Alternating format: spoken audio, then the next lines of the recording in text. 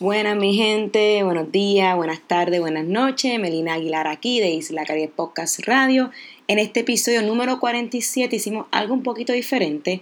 Estamos aquí compartiendo con ustedes lo que fue la conferencia recordando los 121 años de la batalla de Asomante, que fue el 13 de agosto en el Candil en Ponce. Decidimos compartir esto como audio, como podcast, porque la información aquí es sumamente valiosa. Asomante fue una batalla muy importante que no se cuenta en los libros de historia, y como van a escuchar a Ernie y a los historiadores, geógrafos y otros que estuvieron parte de esta conferencia, es un tema bien importante que no podemos ignorar, y por ende compartimos esta conferencia. Esperamos que disfrute. Queremos agradecer a la gente del Candil, la mejor librería en Ponce. Quiero agradecer a nuestras personas que vinieron a colaborar, a vernos, y a personas que fueron parte de la conferencia. Nada, tienen oído que van a escuchar una conferencia bien interesante sobre la batalla de Asomante de 1898.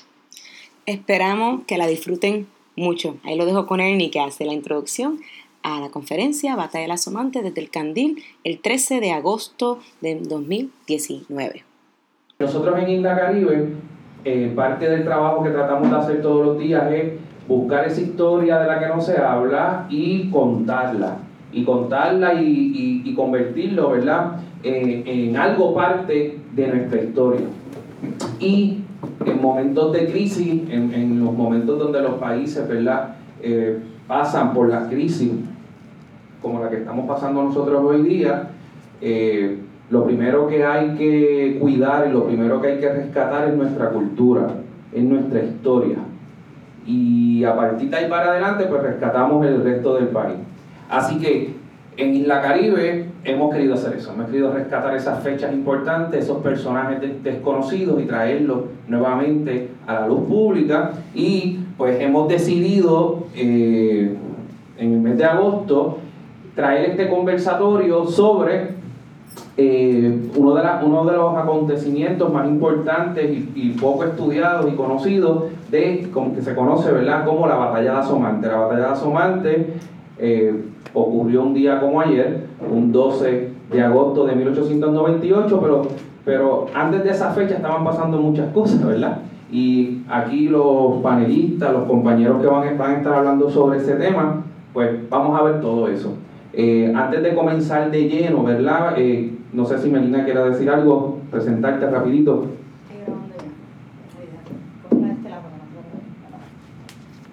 Bueno, mi gente, ¿cómo están? Acabo de venir de un tour, literalmente entré por la puerta porque estaba caminando en las calles de Ponce, que perdona que fue total y apurar y a setear todo, pero pues esto lo hacemos todos los días. Nosotros compartimos la historia con todo tipo de visita local, visita internacional, estudiante, y eso es lo que nos gusta hacer. Queremos que terminemos, que la persona que venga a ser turista o ser estudiante termine enamorado de su ciudad o de esta ciudad, porque si uno la conoce, uno se enamora de ella y quiere pues luchar por ella, trabajar por ella y hacer un bien por ella.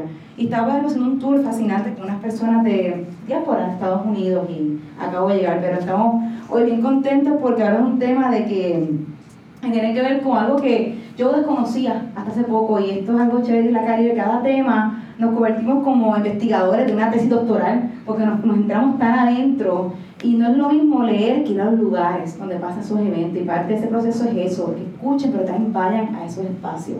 Y por eso esta charla hoy, porque vamos a ir para Asomante, vamos a contar esta historia en los lugares que sucedieron. Una cosa que quiero decir antes de terminar rapidito es que hoy es un día muy importante para Ponce. Hoy son 142 años de que Ponce fue declarada ciudad por decreto real, y yo no escuché ninguna figura hablando sobre ese tema, y eso pues lo queremos rescatarlo. Las fechas importantes, que la gente sepa por qué es importante celebrar que Ponce declara ciudad. Aquí hay muchos ponceños, tengo aquí un ponceño bien orgulloso de lo mío, por ejemplo, porque estas fechas son importantes. Y un día como hoy es el día que Ponce se le ponen 5 coronas en el escudo que la declara ciudad. En Puerto Rico, si no me equivoco, hay alrededor de 10 ciudades. Estamos en esas 10 ciudades que hay en la isla que tienen ese decreto de ser ciudad con 5 torres. Entonces, no quería comenzar la charla así que mencionamos eso, porque nuestra bandera de Ponce lo tiene la fecha 1877, que esa fecha es el día de hoy. Hoy son 142 años, 13 de agosto. Ahora os dejo con el tema de Asomante. Y con como ustedes ven, se nos quedó el stand del teléfono. Vine corriendo. Así que vamos a estar así. Pues voy a presentar a los compañeros que van a estar hoy en esta conferencia, conversatorio, ¿verdad? Primero que nada, quiero presentar a el doctor Carlos J. Gilbert López, que lo tenemos aquí a mi mano izquierda, ponceño, ¿verdad? Antes de empezar a leer, establecer que es ponceño, catedrático del Departamento de Geografía, Facultad de Ciencias Sociales, recinto de Río Piedra. Es editor de la revista de Professional Geographer de Washington, ¿verdad? Segundo puertorriqueño en formar parte de la junta editorial, y el primero fue el doctor Rafael Picó. Así que el primero fue ese gran historiador, y el segundo, el doctor Carlos J. Gilbert, de Professional Geographer. Profesor invitado de la Universidad de los Andes en Bogotá, Universidad de Buffalo, Brigham Young University en New York. También ha sido coautor de varios libros de textos, incluyendo Vive la Geografía de Puerto Rico y el documental Grandeur the Enemy. El documental ganador del Emmy. El documental ganador del Emmy, Isla Chatarra, del 2007. También autor de varios artículos publicados en los Estados Unidos, en Puerto Rico y en América del Sur. Así que, doctor Carlos J. Gilbert López. Y también nos visita en el día de hoy el doctor Emanuel Dufresne González. Dufresne. Tal y como se escribe. Ponceño Emanuel Dufresne González, catedrático,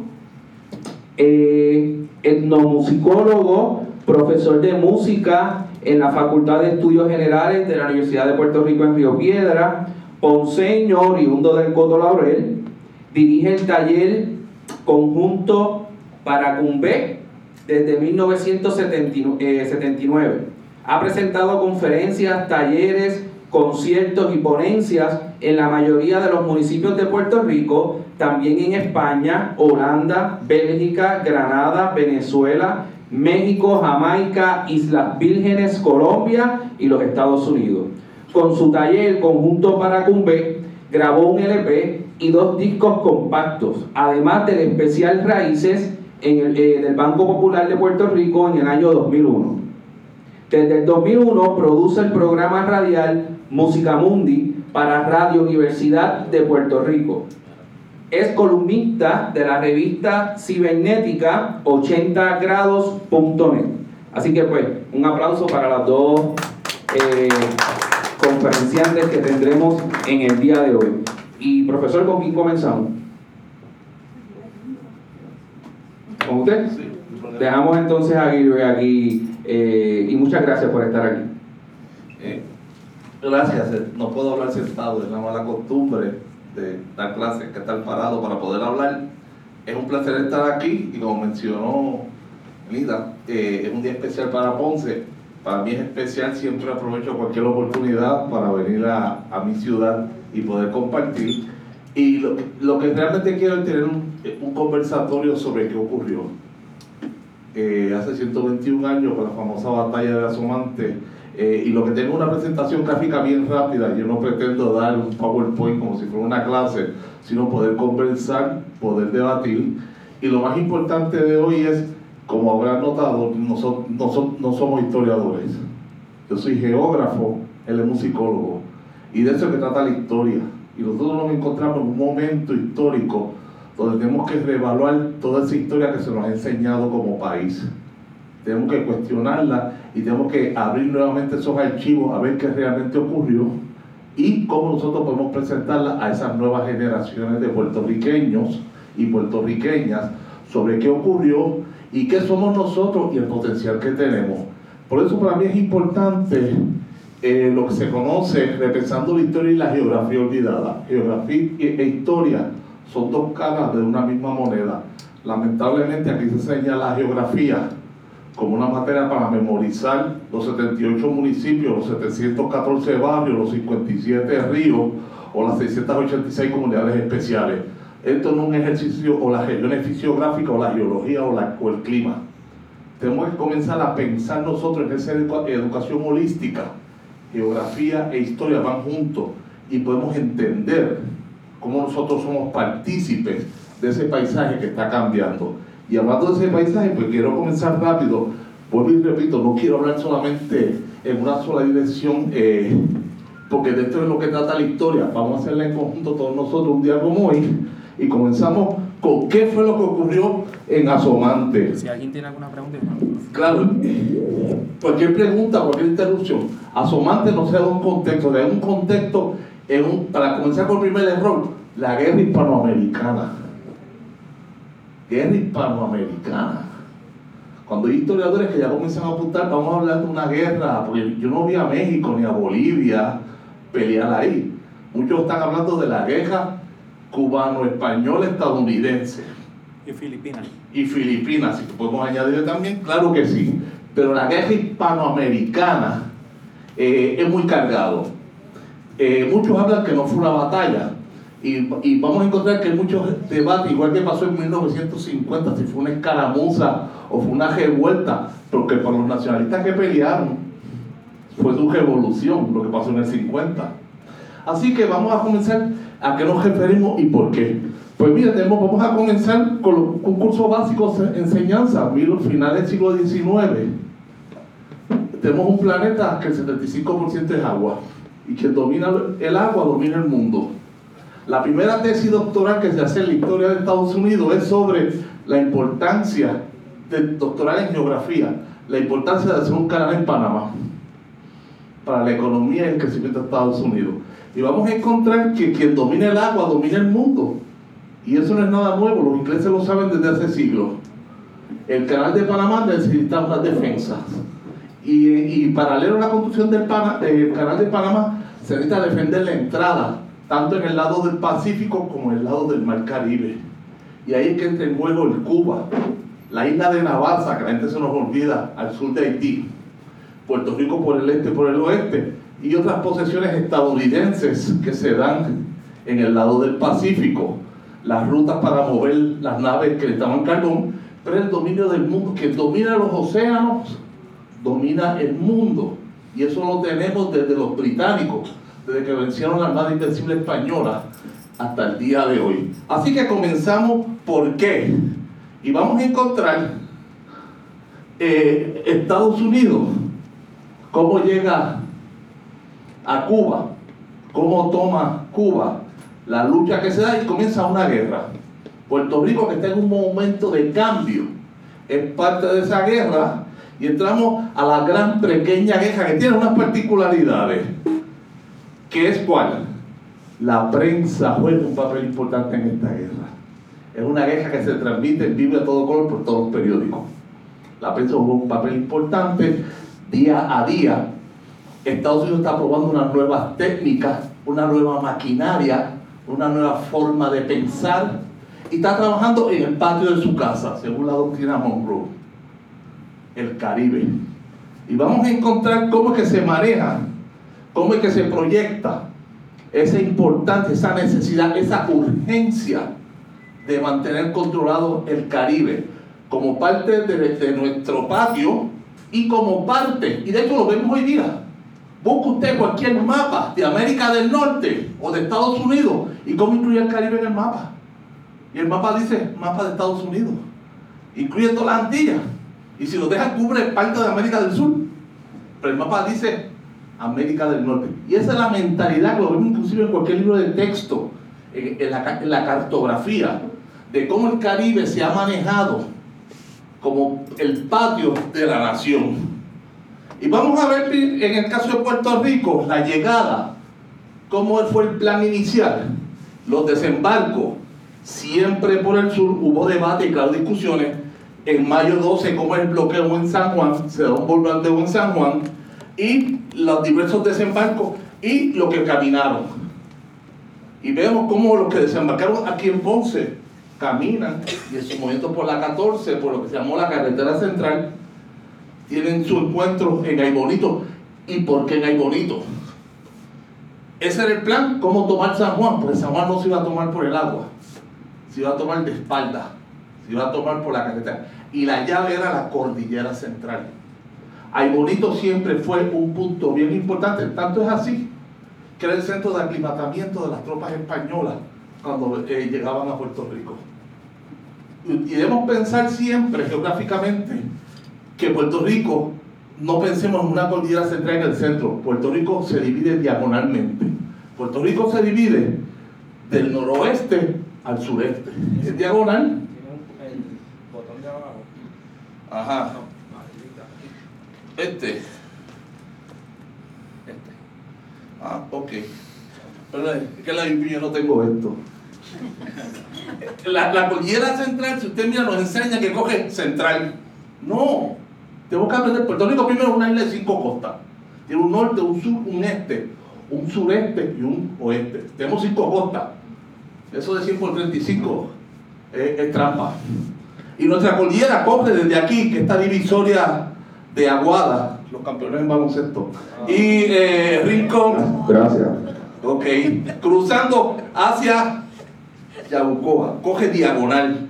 Por lo tanto, Puerto Rico, ese Puerto Rico orgánico, la sociedad ha crecido un este mirando hacia el norte y un oeste mirando al sur. Siempre ha sido suroeste y noreste. Si vemos esa diagonal, esta cajetera central es Aybonito, el que da paso. Y es importante, un punto estratégico.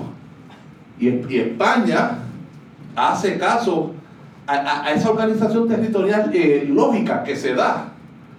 Así que vamos a tener que por primera vez se da una incursión en Aybonito, una lucha, pero no es la primera. Puerto Rico ha tenido varios campos de batalla a lo largo de su historia, como 1556, se da en San Juan, pero es la primera vez que tenemos un encuentro bélico fuera de San Juan. Y vamos a ver también en los desembarcos. Se llega a Ponce, llegan 3 barcos, no fue Santa María Pinta la Niña, fue el Worcester, el Anápolis y el Dixie. Son los 3 grandes barcos que llegan, desembarcan, y la historia nos dice: salieron corriendo, huyeron, tenían miedo. No, ellos fueron y se plantaron donde la artillería del Navy no iba a llegar. Ellos no van a pelear con el Navy, porque la fuerza importante del ejército estadounidense históricamente ha sido ¿cuál? El Navy. No es el Army, no es el Marine Corps, es el Navy. El Navy es el que manda. En esa jerarquía de poder es el US Navy. Y donde no llegaba, ahí es que están los españoles esperando. 1280 personas en el asomante. Y pues la historia nos enseña los desembarcos, los movimientos por los pueblos de Puerto Rico, las tomas de las alcaldías, de las plazas, los recibimientos, todo lo que se da inclusive aquí en Ponce. Pero cuando hacemos y buscamos, yo pude revisar la literatura de los escritos de los oficiales estadounidenses en la guerra, le llamó la atención, aquí yo pude copiar, que ciertamente Aybonito era un lugar importante. Nunca lo tomaron. Y algo que ustedes debemos siempre pensar es que en el caso de los españoles estadounidenses, vienen de Cuba, muchos vienen enfermos. O sea, no estaban a toda su capacidad cuando desembarcan en Guánica, desembarcan en Aguirre y desembarcan aquí en Ponce. Vienen muchos soldados enfermos. El batallón de Ohio, New York, y el que llegó a Como, que es el batallón de Wisconsin. Había Pensilvania también. Pensilvania y Wisconsin, que es el que llega. Muchos enfermos. Y van a subir una carretera, que es una de las obras. De hecho, aquí vemos cómo un oficial dice ciertamente que esta batalla va a ser una batalla importante. ¿Qué hubiese pasado si hubiésemos perdido esa batalla? Recuerden que esta fue la última batalla de España en 500 años en todas las Américas. La última. Después de 500 años, Asomante fue la última batalla. Así que vamos a tener aquí que ellos dicen, vean aquí la historia, la importancia táctica de teoría para los científicos militares que ocupó esta batalla. Y vamos a tener que es una visión, y de hecho yo siempre, y esto es una mala costumbre de la geografía y la historia, uno no puede memorizar los lugares hay que olerlos, hay que escucharlos, hay que tocarlos, hay que caminarlos. Siempre escucho una canción, ahorita pues el colega va a tener otras canciones de la época, siempre me acuerdo la canción de Asomante de Tony Croato. Hay un párrafo que habla esa cima de que llega y fue subestimada, pero los estaciones no pudieron subirla, ni siquiera atacando por Barranquitas, se perdieron para llegar a Barranquitas. Esa es la vista desde la trinchera hoy día. Y lo que es fascinante es que ese paisaje no ha cambiado en 121 años. Lo que usted se para ahí y mira, fue lo mismo que vieron los soldados españoles y puertorriqueños, los 1280 soldados. No es el Puerto Rico que ya está urbanizado, ahí usted no ve ningún Walmart. Ese es el paisaje, y lo bueno de ese trayecto es que ese es el paisaje que se caminó y se luchó y pasó lo que ocurrió. Esta es la tarja que se puso en 1998. Está allí, con basura. En cualquier otra parte del mundo estarían las banderas. La última batalla de España en toda América. La última. Esa es la tarja. Y vea la línea de tiro. Y aquí están los mapas de la época, donde muestra pues que ciertamente con 2 cañones pudieron paralizar la artillería. Los mapas de la época, y aquí yo pues trato de hacer 3 dimensiones: las tropas españolas, las tropas estadounidenses, la carretera. Y esto es importante, la carretera. La mayor obra de ingeniería quizás en todo el Caribe. La PR-14. Y ahí ¿se dice hubo o había? Hubo que traer mano de obra de afuera. ¿Y quién llega? ¿Quién llega? Chinos. Los chinos. A romper Jopa y construir esa carretera. Una carretera con una ingeniería única de la época. Que la única manera que usted puede disfrutar es caminándola desde arriba hasta abajo. Se puede hacer bajando. Yo le he hecho, subiendo pues. Es un reto. Pero camine y disfrute. He sido testigo, he hecho ese recorrido con él. Desde Asomante. Y la profesora Waleska de la Inter también lo ha hecho. Ahora es de la Católica. Mire, y el barrio que está abajo es el barrio Calabaza, por eso es que bajando hasta las calabazas. Hasta las calabazas, hasta el puente que fue bombardeado. Inclusive el punto específico donde está la tarja mira perpendicularmente hacia la casilla de un caminero que está en la parte de abajo. La línea perfecta. Donde llegó entonces la tropa norteamericana. Exactamente. Así que tenemos una historia que se está perdiendo. Hemos pasado por allí, pero no vemos. En cualquier otra latitud del mundo, esto es un lugar sagrado en nuestra historia. Aquí pues una carretera más. Esto es parte de la vista de que se ve de las trincheras.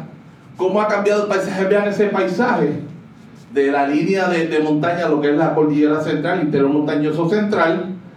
Los mapas de la época, lo importante de esa carretera central que se comenzó a construir en 1851, termina en 1800 algo, tomó más de 30 años, 88, pero es una obra de ingeniería moderna de la época. Y yo creo que ustedes deben pasar con cuidado y ver y disfrutarla. Es una obra de primer orden. Ahí es lo que yo les he hablado, esa división natural de Puerto Rico. Y ciertamente lo que ellos querían hacer era una táctica de la época, atacarte por atrás. ¿Qué significa eso? El ataque a Coamo fue de espalda. El ataque que se intentó de las tropas estadounidenses hacia las tropas españolas y puertorriqueñas fue subir por Barranquitas y atacarlos por la espalda. Pero el ataque general era subir la montaña, la línea azul, bajar y atacar a San Juan de espalda, no por el agua. Trataron en mayo 12, tiraron cañonazos, pero no pudieron.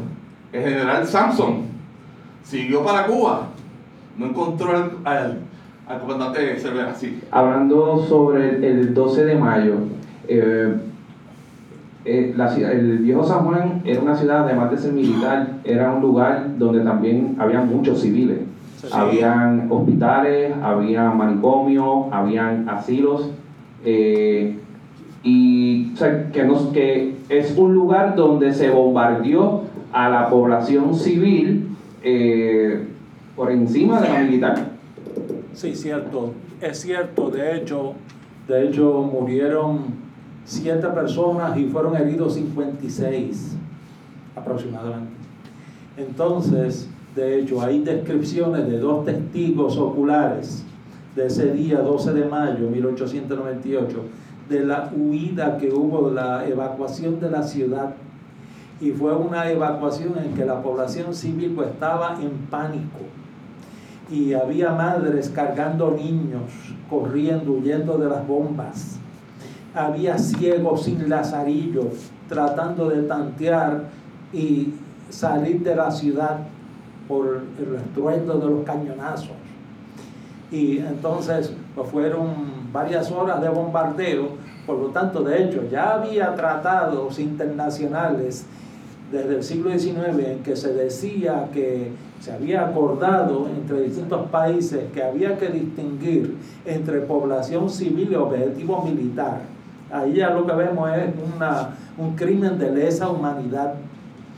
En ese día del ataque, curiosamente, el primero que ordenó que le ripostaran a uno de los buques estadounidenses que había disparado ya fue Ángel Rivero Méndez desde la fortificación de San Cristóbal.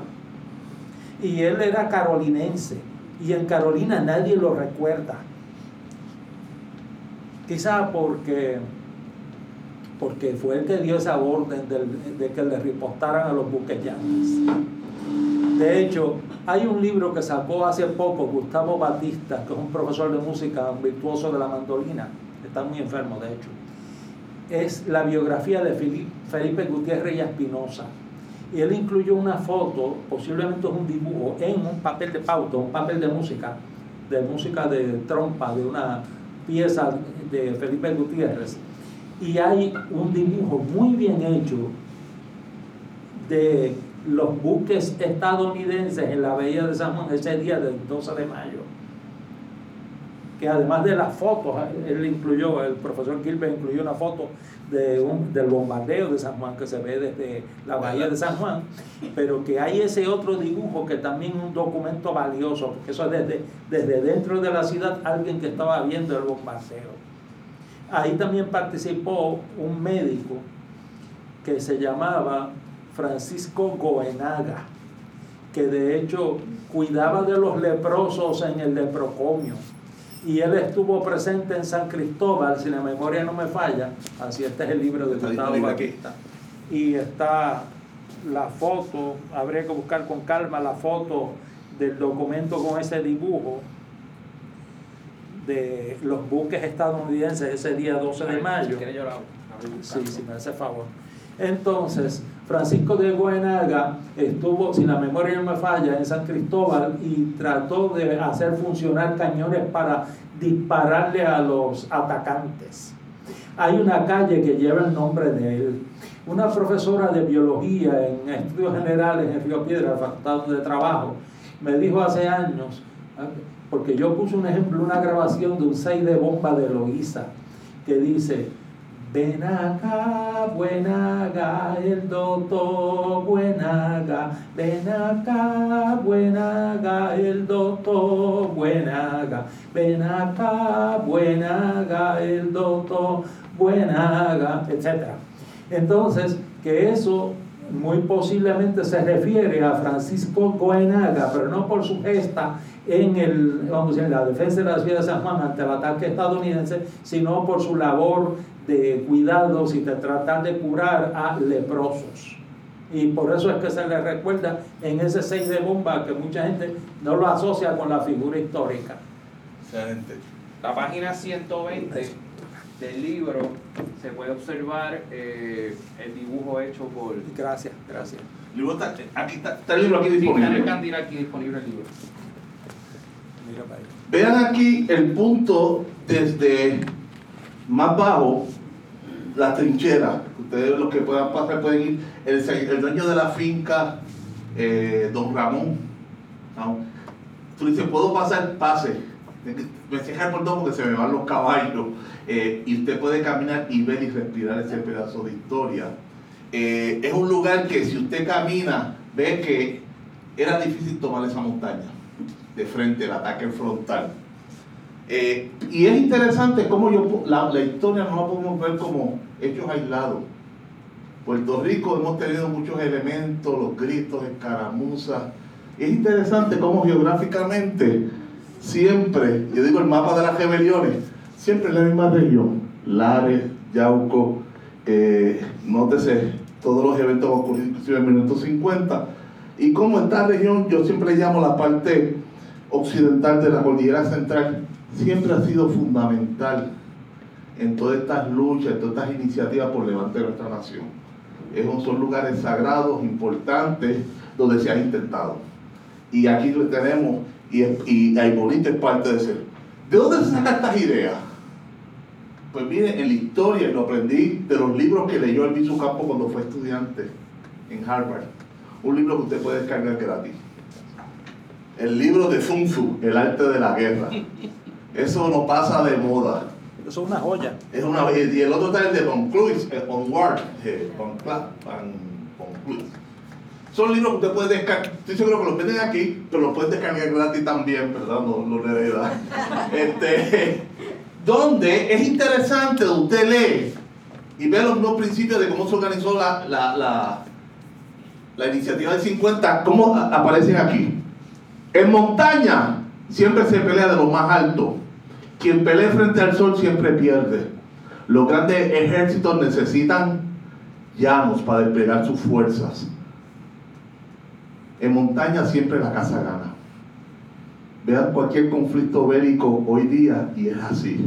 Vietnam, Corea, Afganistán. La casa gana cuando es montaña. Los principios siempre lo vamos a ver. Y vamos a encontrar como la Sierra Maestra en la Revolución Cubana. Siempre ponga al enemigo a mirar el sol. En la batalla la vas a perder. Son principios que están presentes. O sea, las trincheras, la organización defensiva española no fue aleatoria, tampoco fue una contingencia, fue pensada. Fue pensada. Nunca se tomó. Así que vamos a encontrar, usted examina varios de los pasajes de Sun Tzu y va a encontrar eso presente en muchos elementos bélicos que se han dado en Puerto Rico. Y claro, aquí entramos a las casillas. Vemos Puerto Rico hay toda una colección, una historia que se ha perdido. Esta es la asomante que en su momento fue el hospital. Se trató de hacer un museo en 1998 con unos chavos que donó el gobierno español, pero parece que cayó en el COVID los chavos, no pasó nada. Y está así hoy día, hasta así de cerrada, así de limpia, así de nada. También tenemos por otro lado lo que fue el Hospital Español. Más abajo, ahí vive una profesora de aquí que da clase aquí en Ponce, no sé si es la Inter o en la Católica, son dos viviendas en una. Y tenemos, si uno quiere abundar sobre esta historia que se ha perdido en Puerto Rico, hay un libro que puedes descargar gratis, perdón. Ahí está la dirección que puedes bajar, el libro del doctor José Amaribut. Y ahí tiene la historia de las casillas. También tenemos otros expertos aquí que pueden hablar más adelante. Tenemos al colega aquí que podemos tener. Y esto es una historia bien importante porque jugó un papel bien importante en la infraestructura española y ciertamente en la guerra. Y la tenemos ahí. Aquí en Ponce tenemos una abandonada, ahí al frente de la 14, al lado de la Rambla. La segunda de izquierda. Se parece de la segunda. Sí, abandonada. Y en Juanadía tenemos 2 abandonadas. Alguien por ahí me dijo que una fue un prostíbulo una vez. Y en la calle Betance, que es un Head Start, en la entrada aquí. ¿Ah? ¿En Regalón? Sí. Sí, más cerca de la entrada del Real. Que eso le decían el reloj en los años 70, a principios de los 70. Ahí lo tenemos. Las tenemos perdiéndose. Pueden descargar ese libro a colores y está casa por casa, el diseño, los planos, los usos, qué ocurrió, qué está ocurriendo. Y es importante porque cuando salgamos por ahí, recuerden, el espacio siempre nos está hablando, los lugares siempre nos hablan. Pasa que nosotros no entendemos. Ahí tenemos la literatura para entenderla. Y lo más interesante que a mí me encuentro es que la ruta es caminable bajando. Vemos la diferencia en 6 millas de clima, la vegetación. Pero sobre todo, el paisaje es el mismo de hace 121 años. Ese es en el puente de las Calabazas, que fue derribado, elaborado nuevamente por el ejército de Estados Unidos, después que fue bombardeado. Y ese es un paisaje que está, usted puede sentarse a pensar, estoy en 1898, porque poco ha cambiado. Y es parte del paisaje de la caminata que podemos ver, nótese pues, parte de esa cordillera central, no sé qué pasó aquí. Y esto es la primera casa del peón caminero, donde está el mapa, en Cuamo, la salida de Cuamo, está el mapa ahí, tallado. Si hay uno en bronce. En bronce están todos los monumentos a lo largo de la vía, que los pasamos por allá 50 millas por hora y no los miramos. Y si vamos a otro país, nos venden el tour, pagamos 50 pesos y vamos. Y aquí lo tenemos gratis, ¿qué hacemos? Tiramos la basura. No podemos, gente, esa es la historia nuestra. Y vamos a tener lo más fascinante, la gente. Ese señor que está ahí, esto fue con los estudiantes caminando. El dueño de la finca, el que está en el medio, maratonista, centroamericano, medallero, retirado y olvidado. ¿Alguien se acuerda de Jaradame Pega? El maratonista. Vive allá al lado de la carretera, saliendo y se para y se sienta a hablar contigo. Lo hemos olvidado nuestros atletas. Véanlo ahí en el medio, con mis estudiantes, las 3 estudiantes de antropología, y hablando con los residentes, porque cada residente te tiene una historia. Hay un residente que nos habló de la guerra de los taínos con los españoles allí. Yo no dudo que haya ocurrido eso, pero hay que escuchar. Tenemos un país, cuando hacemos turismo, hay que caminar, hablar con la gente, respirar, oler, ver qué pasó, sentir el clima. Y yo creo pues que esto es una parte, lo traigo como aderezo para tener toda una conversación, porque yo estoy bien loco por escuchar la música militar, la música de la época. Por eso quiero que el colega hable ahora. ¿Alguna? Gracias. Le voy a pedir a la hija mía que me ayude con estos equipos, que ella es la brava en eso, yo soy un dinosaurio. Me pongo nervioso y se me olvidan las instrucciones. A ver, recuerdo cuando yo tenía como 19, 20 años que iba en un automóvil por la carretera 14, pasamos por a lo mejor veníamos de ahí Bonito, e íbamos hacia Coto Laurel, posiblemente iba con un primo, y le dije a mi primo, oye, ¿y esos obeliscos que hay uno a cada lado de la carretera? ¿Qué diablo es eso? Y él dijo, yo no sé.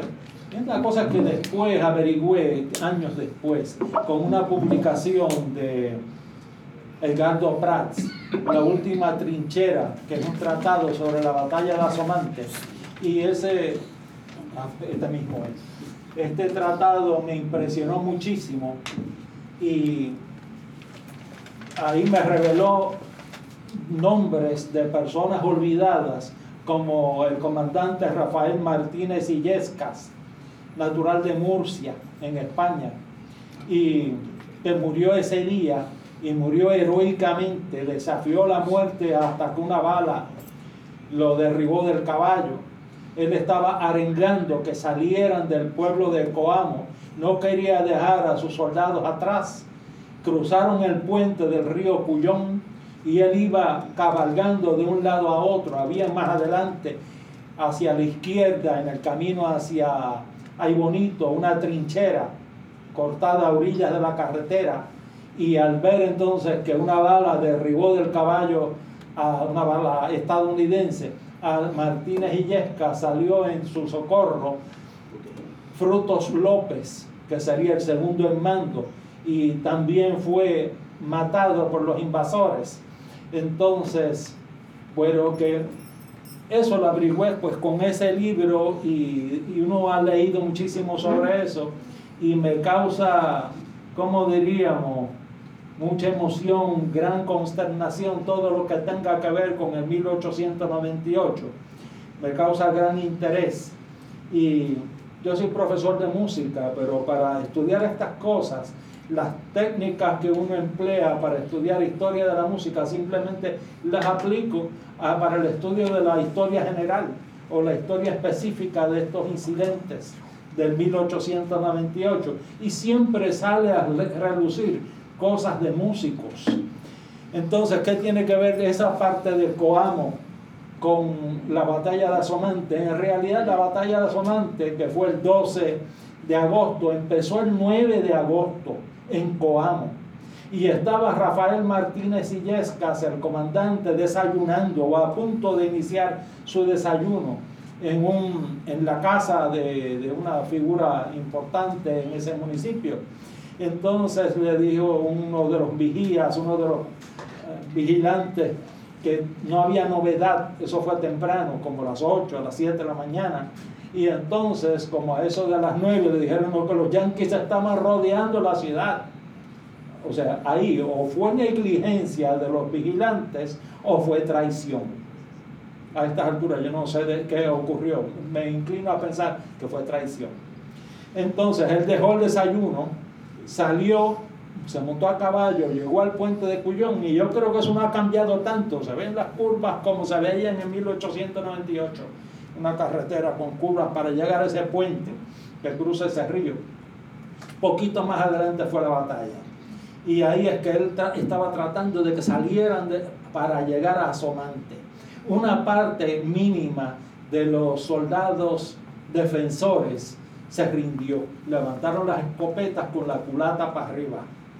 Y ahí se rindieron y fueron conducidos a Ponce. Pero otros dijeron, porra, y siguieron hacia Asomante. La mayoría siguió hacia Asomante y recibieron a los invasores allá. Ahora, curiosamente, hubo otra batalla que no se menciona tanto, pero hubo un efecto igual, que los estadounidenses no pudieron pasar de un punto, y fue en Guamaní, Guayama. No pudieron pasar de Guamaní. Curiosamente, eso todo tiene relación con todo lo demás. Vuelvo y digo, soy profesor de música. ¿Y qué tiene que ver con eso con música? Pues tiene toda la relación del mundo. Porque en San Juan, mientras esas cosas ocurrían en otras partes del país, se estaba viviendo casi como si nada después del bombardeo de ese día 12 de mayo. Porque representaron en el Teatro Municipal la zarzuela Marina de Arrieta, mientras estaba ocurriendo la guerra. Y entonces Ángel Rivero Méndez, en su crónica, dice que parecía como que si en San Juan ese día, como que no había guerra. La zarzuela se estaba representando. De hecho, eso conduce a otro punto, que cuando terminó la guerra, los estadounidenses, las autoridades, los representantes querían quedarse con los cañones Ordóñez que estaban en el morro, y los representantes de militares españoles dijeron, pero ¿por qué tenemos que ceder eso si ustedes no conquistaron la capital? Bien, y es la verdad, no conquistaron la capital. Tomo en cuenta también otro hecho que ocurrió más o menos para la misma época, pero fue en la zona de San Sebastián, que fue la gran batalla del Guasio, que quizás fue la más encarnizada. Y ahí soldados españoles cruzaron el río un día lluvioso, un día de lodazal, de fanguero. Hubo un guerrillero que cayó muerto, cuya foto está en la crónica de Rivero Méndez, y es el guerrillero Ibáñez. Solamente mencionan el apellido, Ibáñez, y está la foto de él ahí. Y entonces Juancho Bascarán, un comerciante español, parece muy acaudalado, compró con su pecunio las armas para los voluntarios y para darle apoyo a los militares defensores del país que cruzaban el río del Guasio. Y entonces ellos mandaron a Lades a unos cuantos de los atacantes invasores. Curiosamente me puse a leer, me fui con Edgardo Prats a la biblioteca, a la sala puertorriqueña un día, un verano, y me puse a buscar unas referencias. Quizás fue una revista del Ateneo que hubo una descripción muy detallada de la batalla que hubo en Hormigueros, y me impresionó muchísimo, porque siempre hay algunos autores que van a decir que esa defensa del país no hubo defensa, que eso fue como un pasadías, como un picnic para los invasores. Bueno, y si uno compara con grandes batallas de la guerra civil estadounidense como Appomattox y otras más, Gettysburg, etc., pues esas batallas fueron de millares y millares de muertos y fueron de días consecutivos de guerra o de batalla. Entonces las batallas de acá duraron varias horas nada más, y murieron en algunos casos, pues no creo que llegaron a 15 en ninguna de las batallas. Bueno, está bien, eso es cierto, no fueron tan grandes, pero no pueden decir que no hubo alguna resistencia. La hubo, no la que yo hubiese querido, no la que algunos hubiesen esperado, pero sí hubo alguna resistencia. Entonces, pues Juancho Bascarán dirigió a los voluntarios y mandaron al Hades a unos cuantos de los atacantes, y entonces él trató de reunir en San Sebastián a unos soldados para entonces atacar a los estadounidenses ya que habían tomado a Mayagüez, pero entonces Madrid se rindió. Rivero Méndez en su crónica dice que esa guerra se pudo haber ganado en Puerto Rico, y yo viendo los documentos estoy convencido de que sí, porque las victorias estadounidenses fueron navales, sí, el destrozo que le causaron a la flota, que no era muy grande, en Santiago de Cuba, pues fue contundente, pero antes de eso, en la bahía de Manila fue mucho mayor. Las muertes de la flota española en Manila fue mucho mayor.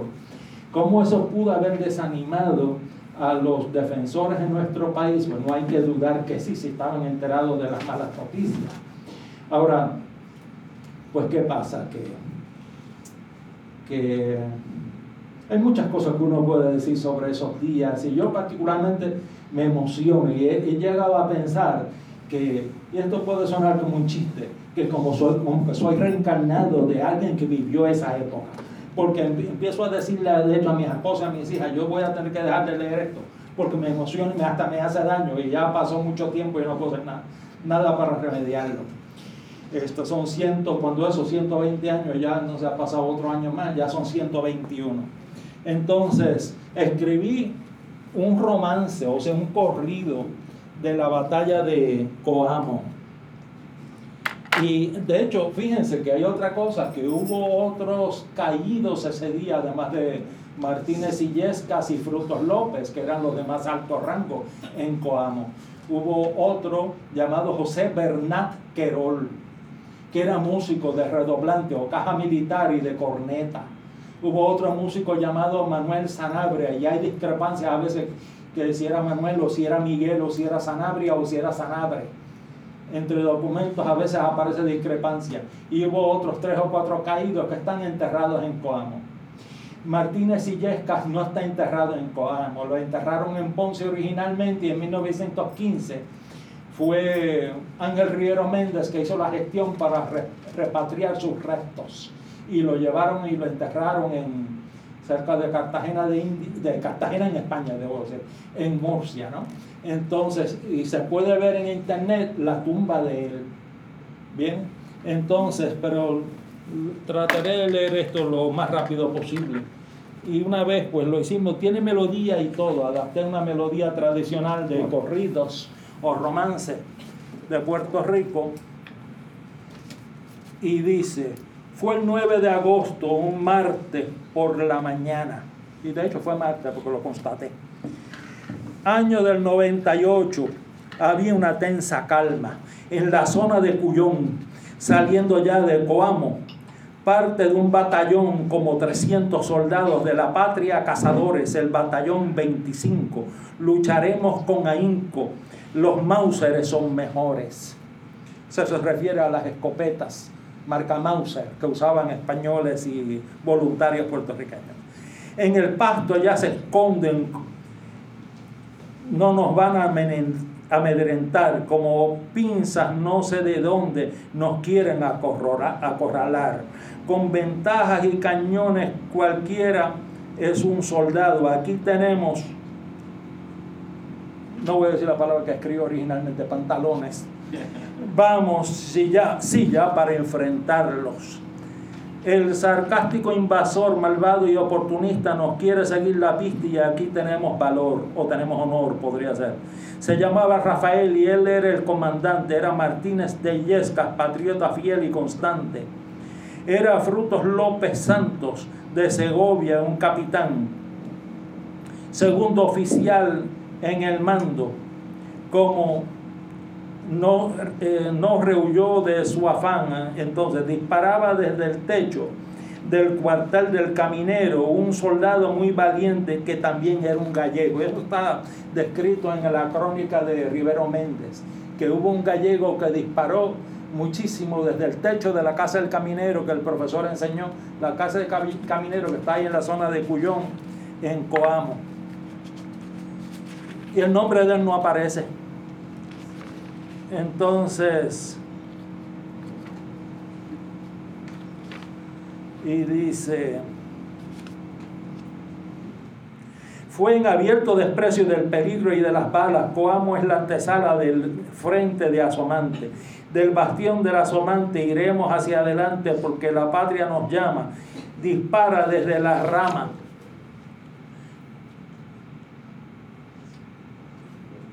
En el pasto ya se esconden, como esa parte se las leía. Con ventajas ni cañones, aquí tenemos pantalones para enfrentarnos ya. Que si yanquis, no, que va. De la patria cazadores, el batallón 25, lucharemos con ahínco, los Mauser son mejores. Viva España y esta tierra, no podrán pasar la sierra por la central cordillera. Lucharemos como fieras, no somos beligerantes. La gente fiel y constante, fieles al rojo y dorado del nacional estandarte.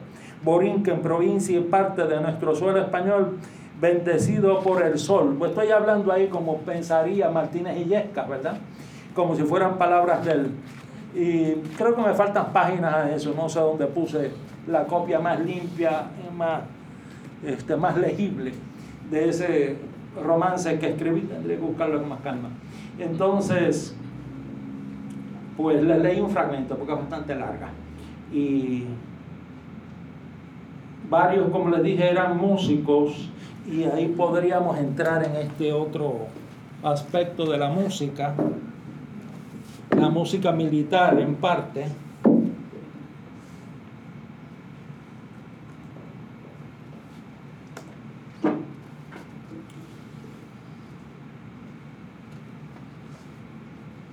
Nico, necesito de ayuda porque la verdad que yo no sé qué estoy haciendo aquí. En lo que acomoda ahí el sonido, me gustaría hablar un poco sobre Martínez Illescas en el sentido, el desembarco de 1898 ocurre en Ponce alrededor del 28 de julio. En ese momento, el líder militar en Ponce era San Martín, si no se me escapa el nombre, pero cuando los americanos desembarcan, solicitan que se entregue la ciudad, que se entregue el puerto de Ponce. Pues en primer momento las autoridades se niegan, y ahí comienza una negociación entre los cónsules que vivían en Ponce, las autoridades norteamericanas, las autoridades en San Juan, y por alguna razón que se considera y se remueve a San Martín de Ponce, es enviado a San Juan, y entonces Martínez Illescas, el que era el segundo comandante en ese momento, pasa a ser el primer comandante y es el encargado de las tropas aquí en Ponce. Y es a Martínez Illescas, esa madrugada del 28 de enero, que se le hace entrega de las llaves. Le entrega Martínez Illescas, entrega las llaves de lo que hoy día es la Escuela de Bellas Artes, que en aquel momento era el cuartel militar. Martínez Illescas le entrega las llaves a Luis Casals, que en ese momento Luis Casals era el jefe de los bomberos en Ponce. Así que le pasa el mando de la ciudad a los bomberos en Ponce. Luis Casals también era un importante comerciante en Ponce, además de ser el líder de los bomberos. Y Illescas entonces, y los españoles, el ejército español, parte entonces hacia Aybonito. Llegan a Cuamo, en Cuamo pernoctan y reciben la orden de movilizar tropas al Asomante, pero que se quedara un grupo de soldados españoles protegiendo a Cuamo. El líder, comandante principal, era Martínez Illescas, el segundo comandante era Frutos López, y En la entrada a Guamo crean unas trincheras para evitar la entrada de los norteamericanos. Y ahí viene un dato curioso, donde los días desde el 7 de agosto, las tropas norteamericanas salen hacia Aybonito, y el 7 y el 8 de agosto lo utilizan para crear mapas y croquis de cómo poder invadir Guamo. Dentro de esos mapas y croquis hubo un ponceño que estaba ayudando a los militares norteamericanos, y ahí es que encuentran un camino que podían darle la vuelta al Guamo por Barranquita y hacer un ataque por la parte trasera de Guamo, mientras que había un ataque por la parte frontal de Guamo. Y ahí es que vienen entonces los avisos que le hacen a Martínez y Yesca. Un primer aviso de que todo estaba bien, un segundo aviso de que ya las tropas se dirigían a un ataque frontal al pueblo de Guamo, y luego le avisan que por Barranquita venían otro patrulla, ¿verdad?, militares norteamericanos. Y ahí es que comienza entonces la batalla de Asomante, como nos explicó muy bien el profesor. Por un lado, Martínez y Yesca tenía a soldados españoles manteniendo a raya para que no entraran de Barranquita hacia Guamo, y por el otro lado estaba desalojando el pueblo de Guamo, y en ese movimiento en su caballo, en animar a sus soldados que mantuvieran la batalla y movilizar a los que iban saliendo, ahí es que recibe un disparo, y Frutos López, que se ve hoy día, se ve la loma donde estaba trepado Frutos López cuando matan a Yesca, cuando se dirige hacia donde Yesca, ahí es que recibe también un balazo, muriendo los dos principales comandantes del ejército español en Guamo.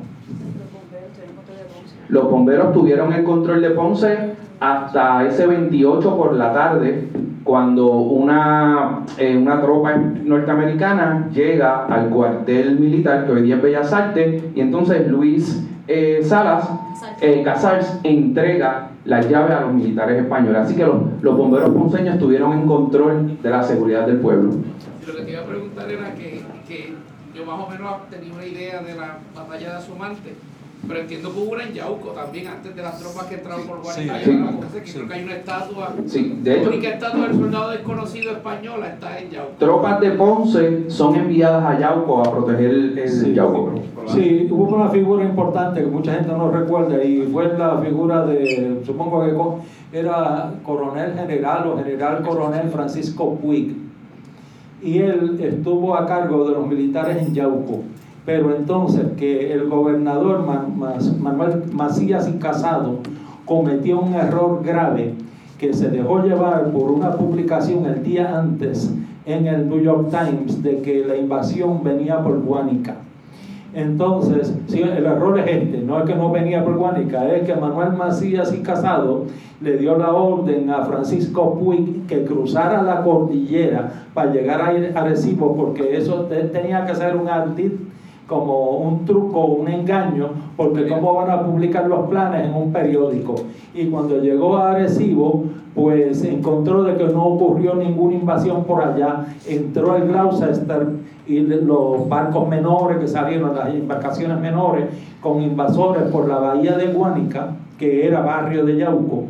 Y entonces ahí había como 12, 13, no llegaban a 20 voluntarios en el país que no pudieron enfrentar los cañones del buque estadounidense, entonces huyeron hacia el interior. Hubo un desembarco, hubo tiros, hubo disparos en esa batalla de Yauco, y ahí fue herido Rafael Colorado, que era fotógrafo español, era soldado del batallón de cazadores, y después él participó en la toma de, ¿cómo diríamos? Lo que llaman la reconquista de Fajardo, que hubo un contingente pequeño de estadounidenses que tomaron a Fajardo, y allá fue a aparecer parte del batallón de cazadores y tomaron la ciudad de Fajardo, se lo quitaron a los estadounidenses. Entonces Fajardo tampoco fue conquistado por los invasores. Entonces, pero estuvo presente en Yauco Rafael Colorado, que era fotógrafo, y parte de las fotografías de ese periodo son fotografías de él. Aparecen en el libro estos volúmenes que llaman Our Islands and the Peoples, de 1899. Vamos a escuchar algo de música. Esta es una marcha española de la época titulada, curiosamente, Guerra al Yanqui.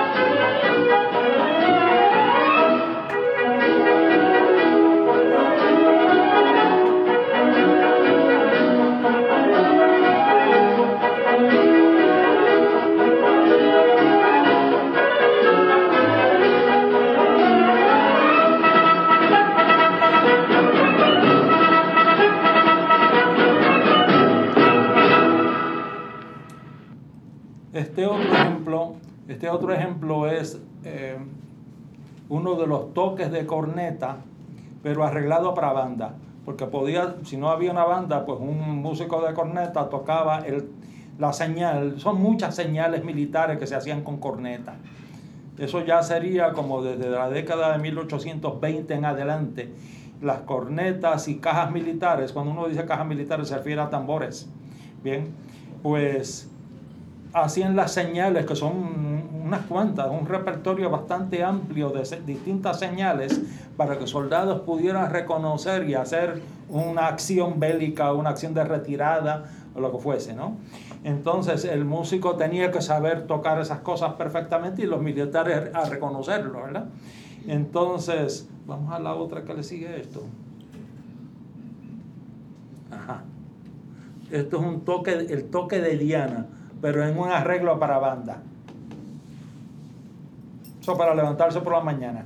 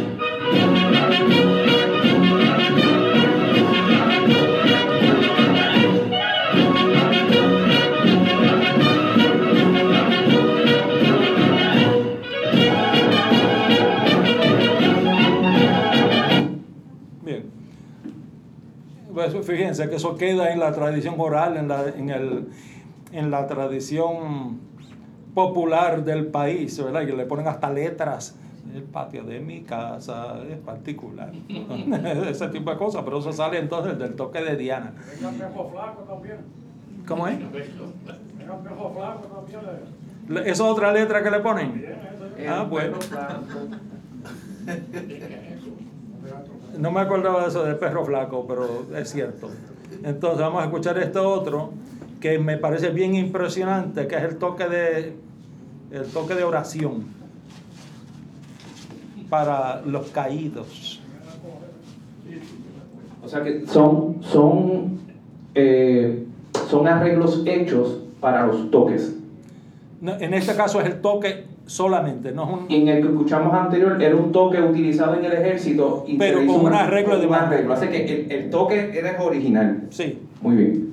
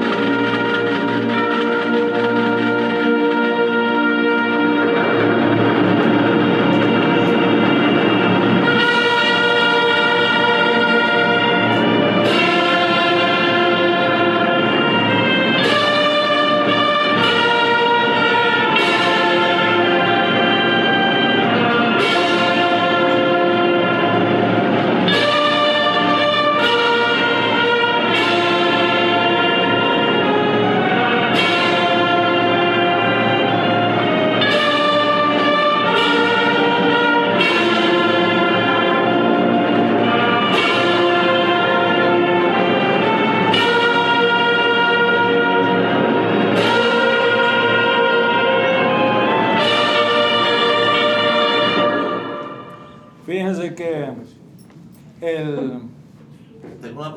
cuando matan a Illescas, el ejército estadounidense, por respeto, lo trae a Ponce, San Juan. En una ambulancia de la Cruz Roja, escoltada por militares estadounidenses.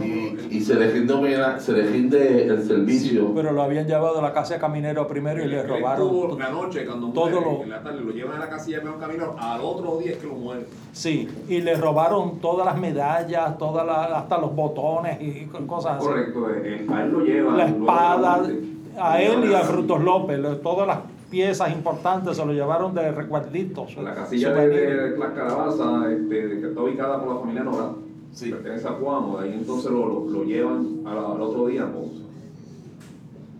Y esa es la música que quizás No, lo que pasa es que estos son los toques de corneta españoles, españoles. que no son exactamente igual, pero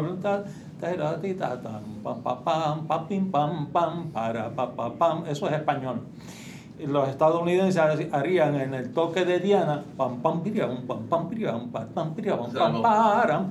ese es el toque de Diana de los estadounidenses. Este otro toque de Diana sería el español, y ese es el que ha persistido en la tradición oral con las letras cómicas que la gente le pone. Entonces, vamos a escuchar esto otro, es del periodo, y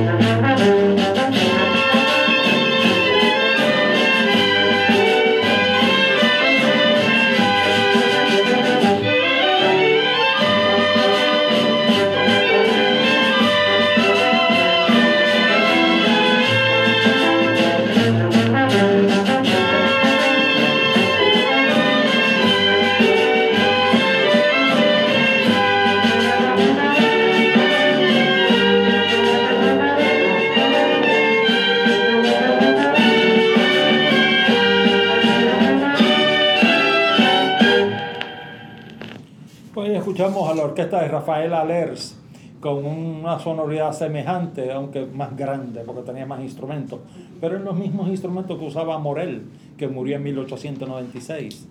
Sí, se oye más grande, y entonces la orquesta de Morel no era tan grande, ahí tenía una buena sección de violines, en ese sentido no es igual, pero por lo menos no alteró mucho la música, simplemente añadió más violines para darle una sonoridad más fuerte. A lo mejor si Morel oía esa grabación le hubiese encantado, y a lo mejor Morel solamente incluía de 2 a 4 violinistas por cuestiones de presupuesto, para poder repartir más dinero y dependiendo de cuánto quería pagar el cliente, ¿no? Entonces esas cosas hay que tomarlas en cuenta. Entonces, pues... Eso es una danza. La borinqueña es una danza originalmente, y después fue... Ramón Collado, me parece que hizo la marcha que después se hizo himno oficial de Lela. Pero eso fue cuando se aprobó la ley 600 de Lela, pero no aprobaron la letra. No quisieron meterse en esa bronca, porque en 1910 hubo una gran controversia, que no quisieron ponerse a aprobar la letra, porque la letra histórica, la que tiene el valor histórico, es la de Lola Rodríguez de Tió, como para hacerlo un himno nacional. Bien, y en el 52, 54 no quisieron meterse en esa bronca. Entonces hubo personas que en esa época se acordaban cuando en un club nocturno de San Juan, que le decían al club El Sasá, que se bailaban hasta con prostitutas allí, se terminaban los bailes con la borinqueña. Entonces había muchos viejos de esa época vivos y asociaban la borinqueña con el Sasá. Entonces no querían que la borinqueña fuese el himno nacional, porque lo asociaban con un antro de perdición. Entonces querían que fuese la tierruca, que no es mala música, ¿eh? No es mala música, y tiene una letra sumamente poética y muy patriótica. Bien, entonces así que la selección no está del todo mal, pero que aprobaron entonces la música en el 52, 53, por ahí, y entonces fue en la gobernación de Romero Barceló que aprobaron la letra de Manuel Fernández Junco, que es la tierra de Borinquen, donde he nacido yo. Pero para ese momento dado, en esta versión, estoy oyendo la borinqueña, nada que ver con bellísima trigueña. Que esa versión ya desaparece. Esa es anterior. Mucho antes. Tal parece que la pieza llegó al país con esa letra. Exacto. Bellísima limeña, imagen del candor del jardín de Lima, bella y fragante flor. Eso Martín Gaudier, un historiador de Mayagüez, recalcaba que era compuesta por Federico Blanderitz, un compositor de El Callao, en el Perú, a fines del siglo XVIII, y estaba la pieza compuesta en tiempo de habanera. Si eso es correcto o no, eso yo no me atrevo a decir. Solo les digo que esa teoría la defendía, pero hasta fanáticamente, Martín Gaudier. Hay un libro titulado, me parece que es La Borinqueña, por Martín Gaudier. Y entonces él defiende esa postura, pero a brazo partido. Bien, entonces Monserrate de Lice, en el himno de Puerto Rico, que creo que es posterior al de Martín Gaudier, puso todas las teorías y no llegó a ninguna conclusión, y lo mejor que hizo, porque a estas alturas es difícil a veces señalar cuál es el origen exacto de una cosa, más cuando se encuentran versiones de la borinqueña hasta como canción de cuna en Cuba, y una versión hasta brasileña con la música exactamente igual que la de aquí. Entonces Luis Manuel Álvarez, profesor del departamento de música y que fue mi maestro, todavía ejerce como docente en el departamento de música de Río Piedra, él defiende la postura que la borinqueña fue compuesta por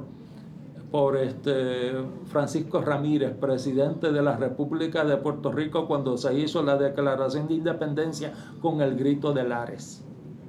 Bien, él defiende que fue esa figura histórica el que compuso la borinqueña. Si eso es correcto o no, yo no me atrevo a decir.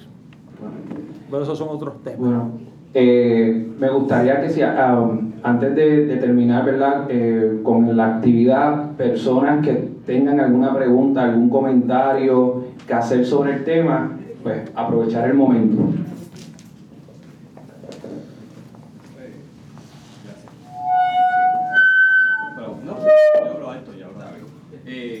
Buenas noches. La pregunta pregunta es, quisiera saber entonces cuántas personas murieron durante la batalla de Asomante. 2, quiero saber si los puertorriqueños en el batallón, si los puertorriqueños y los españoles peleaban juntos en el mismo batallón, si era un grupo de puertorriqueños aquí y otros españoles acá, ¿verdad? Si eran, y una duda que no la tengo clara todavía es, ¿Asomante queda en Cuamo o en Aybonito? Eso como que estoy confuso porque traté de, pero no. No, Asomante queda en Aybonito. En Aybonito. Lo que pasa es que uno menciona a Coamo porque parte de la acción bélica o la actividad bélica empezó en Coamo. Y como están unidos ambos municipios por la carretera 14, pues entonces, pues esa es la relación, ¿no? Sí, pero Asomante es en Aybonito. Entonces hubo un puertorriqueño de alto rango en Asomante. Y a ver si la memoria no me falla, era de apellido Hernáiz Palacios. Me puedo equivocar, bien, Hernáiz Palacios, y no he visto más ninguna documentación sobre esa figura histórica. Bien, lo menciona Ángel Rivero Méndez en su libro, hasta una foto de él y todo. Aparece en el sitio cibernético protagonista del 1898, aparece una foto y alguna información, un párrafo de datos biográficos de esa figura. Me parece que era Hernáiz Palacios, pero vuelvo, digo, me puedo equivocar. Uno lee un montón de cosas y uno no está encima de estos documentos todo el tiempo. Bueno, yo soy profesor de música, así que puedo estar leyendo de estos asuntos y después lo dejo por unos cuantos meses y me pongo a leer sobre un tema de música cualquiera, ¿verdad? Beethoven, Mozart, cualquier cosa, ¿verdad? Entonces, por eso que es natural que a uno se le olviden las cosas, ¿bien? Pero sí hubo un puertorriqueño. Lo que he visto es, basándome en otro incidente de la guerra del 98, que fue en Filipinas, en la zona llamada Baler, con B, no con V, con B, que queda, me parece, en la isla de Luzón.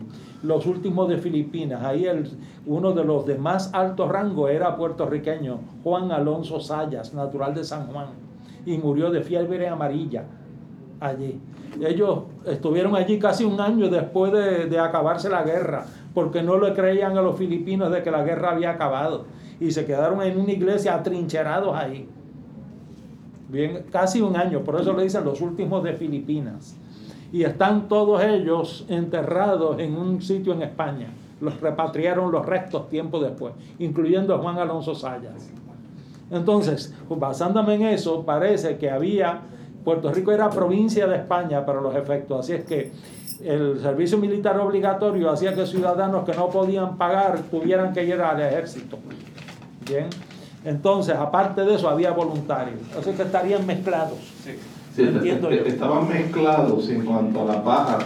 También hay bajas en el ejército estadounidense, particularmente en Asomante. En Asomante, y lo más que llama la atención en la correspondencia de los oficiales de la época fue la fiebre amarilla. En un momento, el campamento hospital en Cuamo tenía más soldados enfermos que el campamento normal, que era el de poder atacar y subir la cordillera, y eso se convirtió en un temor entre los oficiales. La gran cantidad de enfermos que no se firmaron en Puerto Rico vienen de Cuba, porque muchos de los soldados que desembarcan en Puerto Rico no desembarcan en Cuba y se quedan en el barco. Pasan semanas, las condiciones pues parece que no son las mejores, pero se da mucho enfermo en ese movimiento de tropas, que ciertamente fue un temor en uno de todos los oficiales. Pero en la batalla, en el uso de lo llaman las granadas y la artillería, porque si algo pasó en el tiempo que estuvo España en Puerto Rico, era la precisión de la artillería española. Fue precisa, fue limitada, sí fue certera, y hubo 2 oficiales estadounidenses que murieron en esos eventos. Y ahí pues nuevamente pues yo creo que reitero lo que él dice, pues realmente pues, se discute, pues entonces no fue una batalla, eso fue una trifulca, no, en la escala nuestra, en nuestra geografía, en nuestro contexto en el momento, fue una batalla y hubo muertos, y hubo heridos, y hubo todo, inclusive hubo unos ceses de fuego donde bajan españoles y puertorriqueños, hay intercambio de medallas y de memorabilia, porque es en plena batalla donde la guerra termina en Washington, en la rendición española. Aquí en Puerto Rico, las tropas estadounidenses estaban buscando cómo subir a la cordillera central, cómo entrar a San Juan, cómo desembarcar. Lo que para todo es el cese allá en Washington. Nos rendimos y nos quedamos. Por eso los españoles celebran a Somante. Y en los libros de táctica militar, inclusive en West Point, todavía hay capítulos y lecciones de guerra que tocan las tácticas de Asomante, porque se habla que se iba a entrar por Barranquita. ¿Usted sabe qué pasó? Se perdieron en Barranquita. Hicieron un camino de cabros de noche y salieron por otro lado. Tuvieron una hora perdidos. Se perdieron. Sí, por los caminos que llevan de dejadura. Si eran caminos que para caballos. Era para caballos. Así que esa historia de que entraron las tropas no se dio en Puerto Rico, como uno ve en las películas de guerra. O sea, aquí hubo una resistencia mínima donde nos ayudó la topografía que hace claro los principios del Sun Tzu sobre la guerra, y pues se queda eso como asterisco. Claro, se minimiza en Estados Unidos, se llama Our Splendid Little War, que como se llama en Estados Unidos, porque fue una guerra rápida, corta, y donde hay una expansión marítima del imperio estadounidense. Pero cuando vamos a las particularidades, Puerto Rico fue un lugar bien difícil, bien confuso, pero lo peor de todo, borrado en la historia, porque todo esto no está en ningún libro de historia. Los libros de historia dicen, desembarcaron en Guánica y ahí se acabó, cambio de soberanía. Sí, pero no, ocurrieron, y el doctor Fernando Pico ha hablado de esto, y ahora mismo pues como comenzamos la actividad, tenemos que revivir, abrir los libros, abrir los archivos, ver qué ocurrió, y vamos a encontrar otra historia. Hay unos datos que quiero aportarles, voy a tratar de ser bien breve para que otros hablen, y es que les hablé de cuando fui a la biblioteca, a la hemeroteca, y encontré la descripción detallada de un artículo sobre la batalla de Hormigueros. Entonces el comandante se llamó José Fernández, está mencionado y hay fotos de él en el libro de Rivero Méndez. Entonces, resulta que yo estuve impresionado con esa batalla porque José Fernández le dijo a sus soldados que tenían pocas municiones, poca pólvora, y que pusieran las bayonetas en las escopetas para entonces ir de cuerpo a cuerpo, que no se iban a rendir. Alguien le dijo, que tu familia está en Mayagüez, tú no te vas a rendir pensando que tu esposa y tus hijas están en Mayagüez. La esposa mía es España y los hijos míos son mis soldados. Y siguió, y entonces se enfrentó. La cosa es que le hablé por la noche a un compañero de escuela secundaria y él me dijo, ese era mi bisabuelo. Se llamaba José Torrecilla, es que se llamaba. Lo que pasa es que tuvo una hija que se casó con alguien de apellido Fernández, y por eso el compañero de estudios mío es Manuel Fernández. Bien, pero bisnieto de José Torrecilla, que está retratado y mencionado. Hay hasta una firma de él. Hay otro punto, A Very Splendid Little War, es el título de un documental que parte está en YouTube, no lo pusieron completo, que vi hace como 25 años en el Canal 6. Es un documental estadounidense, y la conclusión al final de la película es que si la guerra hubiese durado un mes más, Estados Unidos perdía. Y entonces eso da base para lo que dijo Rivero Méndez en su crónica, que la guerra en Puerto Rico se pudo haber ganado. Fue Madrid que se precipitó a rendirse. Tengo dos compañeros con las últimas dos preguntas para entonces cerrar, porque ya estamos pasaditos de noche.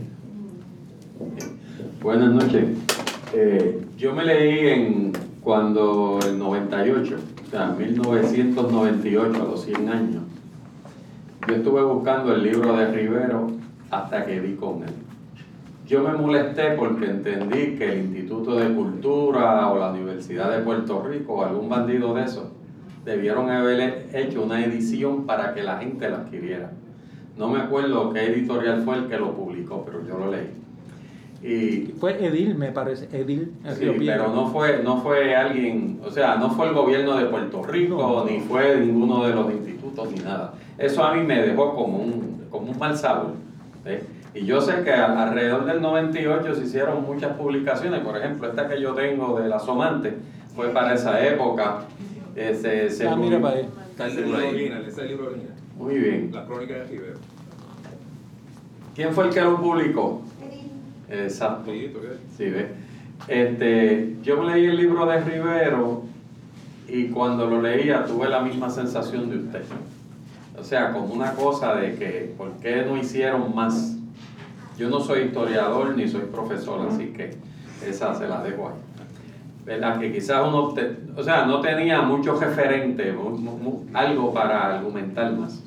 Con el tiempo, pensando en eso, yo creo que cuando la guerra llega a Puerto Rico, ya la oficialidad en San Juan sabía que la guerra estaba perdida. Ya se había perdido la flota, no había modo de aprovisionar a Puerto Rico.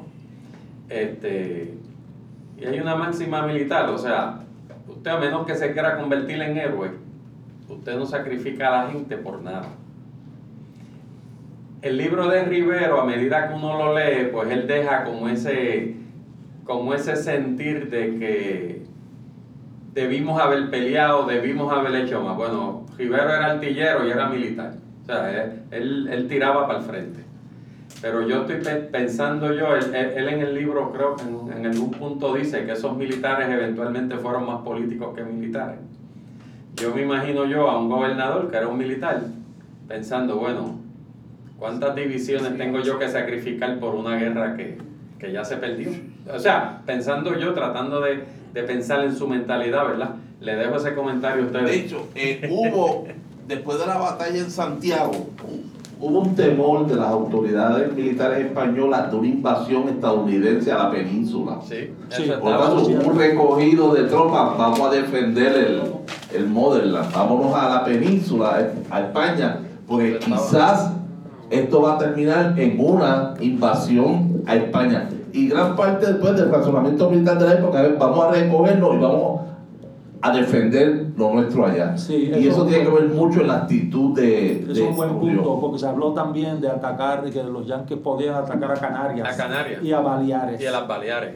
Sí, se habló de eso y quizás también eso a lo mejor era pura propaganda para amedrentar, porque también hubo un rumor de que españoles iban a bombardear la ciudad de Nueva York.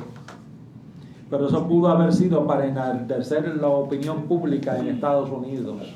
Porque también todos esos rumores se tiran para, en un caso, amedrentar al enemigo y en otro caso para hacer que la opinión pública en el país que es beligerante o atacante, entonces se enaltezca y entonces quiera mandar voluntarios y ese tipo de cosas, que de hecho eso lo hicieron los periódicos. Sí. Allá en Estados Unidos, en España también hicieron algo de eso. Y de hecho Ricardo Alegría, en esos voluminazos bien excelentes de Collado Schwartz, ¿cómo se llama eso? La Voz del Centro. La Voz del Centro. Ahí hay un artículo basado en una entrevista a Ricardo Alegría y me parece que hay una buena descripción de ese periodo. Una excelente descripción o buena exposición sobre ese tiempo, que si tiene oportunidad de examinar eso, se lo recomiendo. Última. A mi entender, lo más importante de la batalla de la Asomante fue que detuvo el avance norteamericano. Y si no fuera por el armisticio que se firmó, pues quizás estuvieran peleando, pero lo otro sería especular. Sí, lo para entenderlo, lo más importante fue eso. Y obviamente no aparecer los libros. Eso está de parte de nosotros. De parte de nosotros que defendemos la historia y que estudiamos la historia. Yo quería hacerlo primero que nada, agradecerle por haber estado aquí con nosotros. Y para cerrar, quería hacer un comentario que me lo encontré mucho, haciendo mucha lectura sobre este tema. Y siempre viene la pregunta, ¿verdad? Los militares españoles eran puertorriqueños, eran españoles, pues estos batallones estaban compuestos por peninsulares, por soldados españoles, también soldados puertorriqueños. Y gente de Canarias. Gente de Canarias. Casados con puertorriqueños. Voluntarios, hubo hasta argentinos.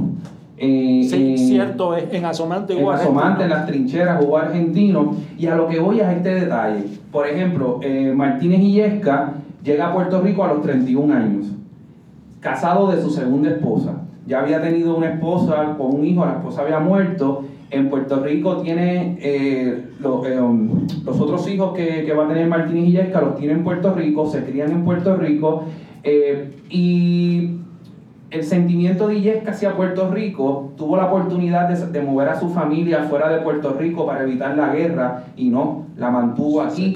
Era bien amigo de, ¿cómo se llamaba?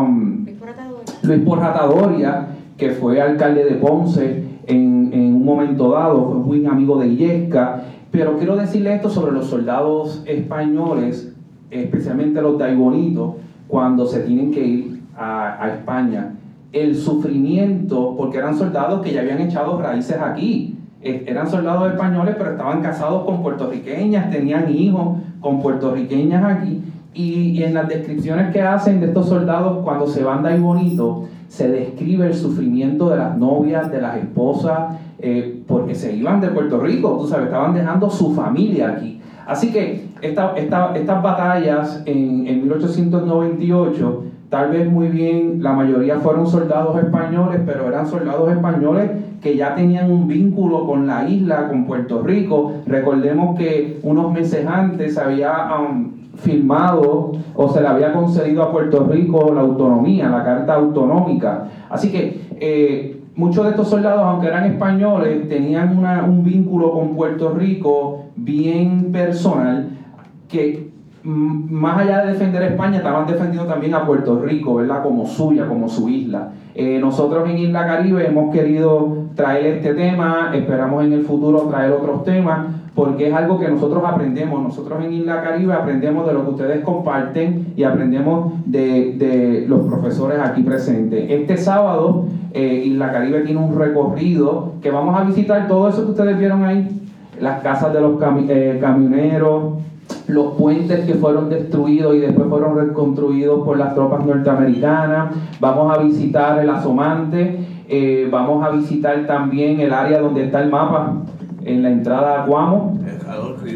Exacto. En la entrada del Cuamo. Sí, en la entrada del Cuamo vamos a ver dónde murió Illesca, dónde estaba Fruto López cuando fue a donde estaba Illesca y dónde cae muerto Fruto López. Vamos a visitar las terrazas y también vamos a visitar el pueblo de Aybonito. Vamos a ir a la casa de Getó. Federico de Getó, primer comisionado residente en Washington, ponceño. El sur de la Plaza Las Delicias lleva el nombre de Federico de Getó. Vamos a visitar su casa, vamos a visitar también la piedra de Getó, donde se inspiraba a inscribir. Así que los que quieran ser parte de este recorrido, el profesor Gilbert nos va a acompañar el sábado. Tú me has dicho que sí. ¿Te lo olvidó? Sí, hablamos ya mismo.